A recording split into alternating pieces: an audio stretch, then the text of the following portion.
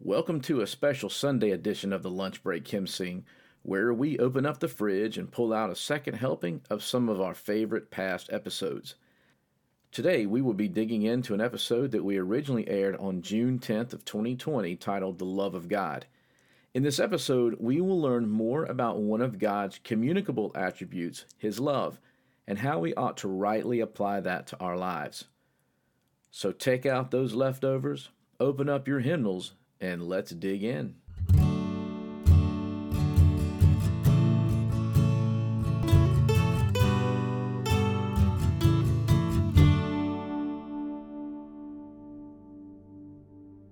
The year was 1917. Woodrow Wilson was president. Women won the right to vote in the state of New York. The U.S. took possession of what we now know today as the U.S. Virgin Islands. And it was the year that America had declared war on Germany, thus entering into the First World War. In Pasadena, California during this time lived a businessman by the name of Frederick M. Lehman. Through a series of events that are unknown to historians, his business dealings fell through and he was forced to take on a life of manual labor. It was while he was working in a plant packing oranges that he penned the words to a hymn expressing God's love. He would write those lyrics on scraps of paper and even pieces of a wooden crate. With the melody in the first two verses of the hymn written, he went to work writing out the words to the third verse. As he began to put pen to paper, he thought about a poem that a friend of his had given him several years earlier. In those days, the rumor was that this poem was from the 1700s with the words found on the walls of a prison. Later it would become known that it was actually words to a poem written by a Jewish rabbi in the year 1050 AD. That poem can be found in the book, A Book of Jewish Thought by Rabbi Hertz. The words to this poem would make up the third verse, and with that, we have the hymn, The Love of God. In the midst of all the turmoil and stress that we have come to know as the year 2020, God's love needs to be an attribute that we reflect on, and we reflect on that deeply. And what better hymn to meditate on? This hymn teaches us three things about God's love. First, it teaches us that God's love is infinite, and our salvation is an expression of that love. Listen to verse 1. The love of God is greater far than tongue or pen can ever tell. It goes beyond the highest star, it reaches to the lowest hell. The guilty pair bowed down with care. God gave His Son to win.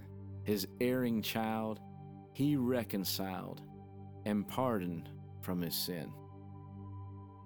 The second thing that it teaches us is that God's love is eternal and it is everlasting. Verse 2 says this, when years of time shall pass away, and earthly thrones and kingdoms fall, when men who here refuse to pray, on rocks and hills and mountains call, O love of God, how still and pure, how measureless and strong, redeeming grace to Adam's race, the saints and angels' song. The third thing that this hymn teaches us is that God's love is immeasurable. And I just love the way that is portrayed here in verse 3. Could we with ink the ocean fill, and were the skies of parchment made?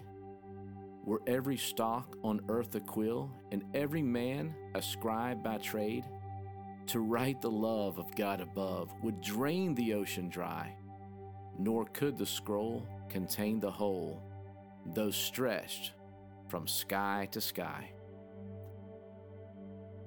Hear the words found in 1 John chapter 4, starting in verse 7. Beloved, let us love one another, for love is from God, and whoever loves has been born of God and knows God. Anyone who does not love does not know God, because God is love. In this, the love of God was made manifest among us, that God sent His only Son into the world, so that we might live through him. In this is love, not that we have loved God, but that he loved us and sent his Son to be the propitiation for our sins. Beloved, if God so loved us, we also ought to love one another. No one has ever seen God. If we love one another, God abides in us, and his love is perfected in us.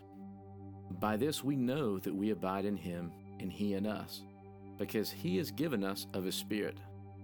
And we have seen and testify that the Father has sent his Son to be the Savior of the world.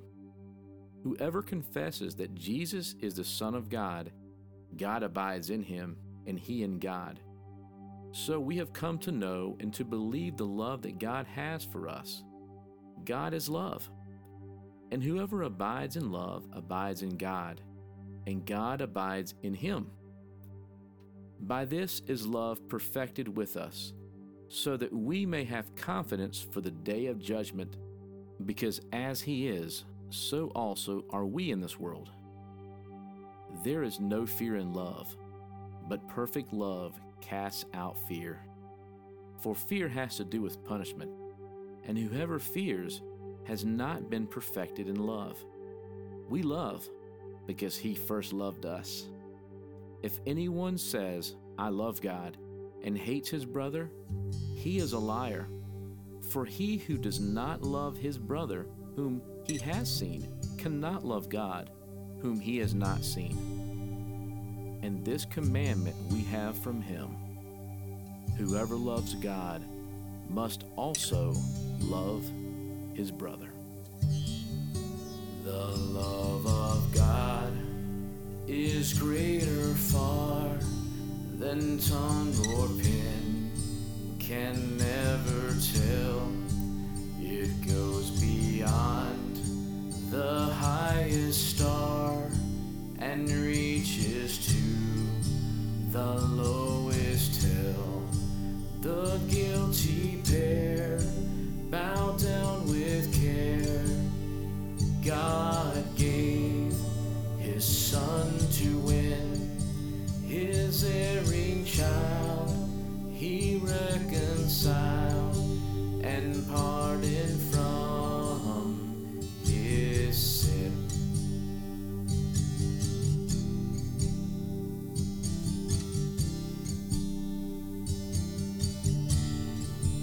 When years of time shall pass away, and earthly thrones and kingdoms fall, when men you hear refuse to pray on rocks and hills and mountains call, O love of God, how still and pure, how measureless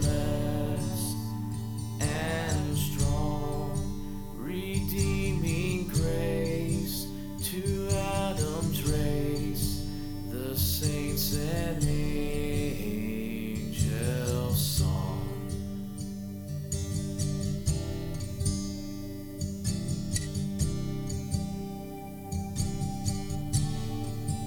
Could we with ink the oceans fill, and were the skies of parchment made, were every stalk on earth a quill, and every man a scribe by trade, to write the love of God above, would drain the ocean dry, nor could the scroll contain the whole, though stretched from sky to sky.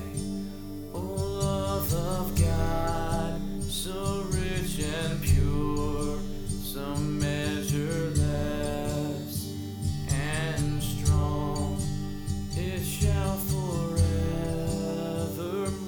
endure. The saints and angels' song. We hope you've enjoyed this episode of the Lunch Break Hymn Sing. I'm Frank Aiken, and as always, thanks again for tuning in. We look forward to seeing you on our next episode. Enjoy your lunch break.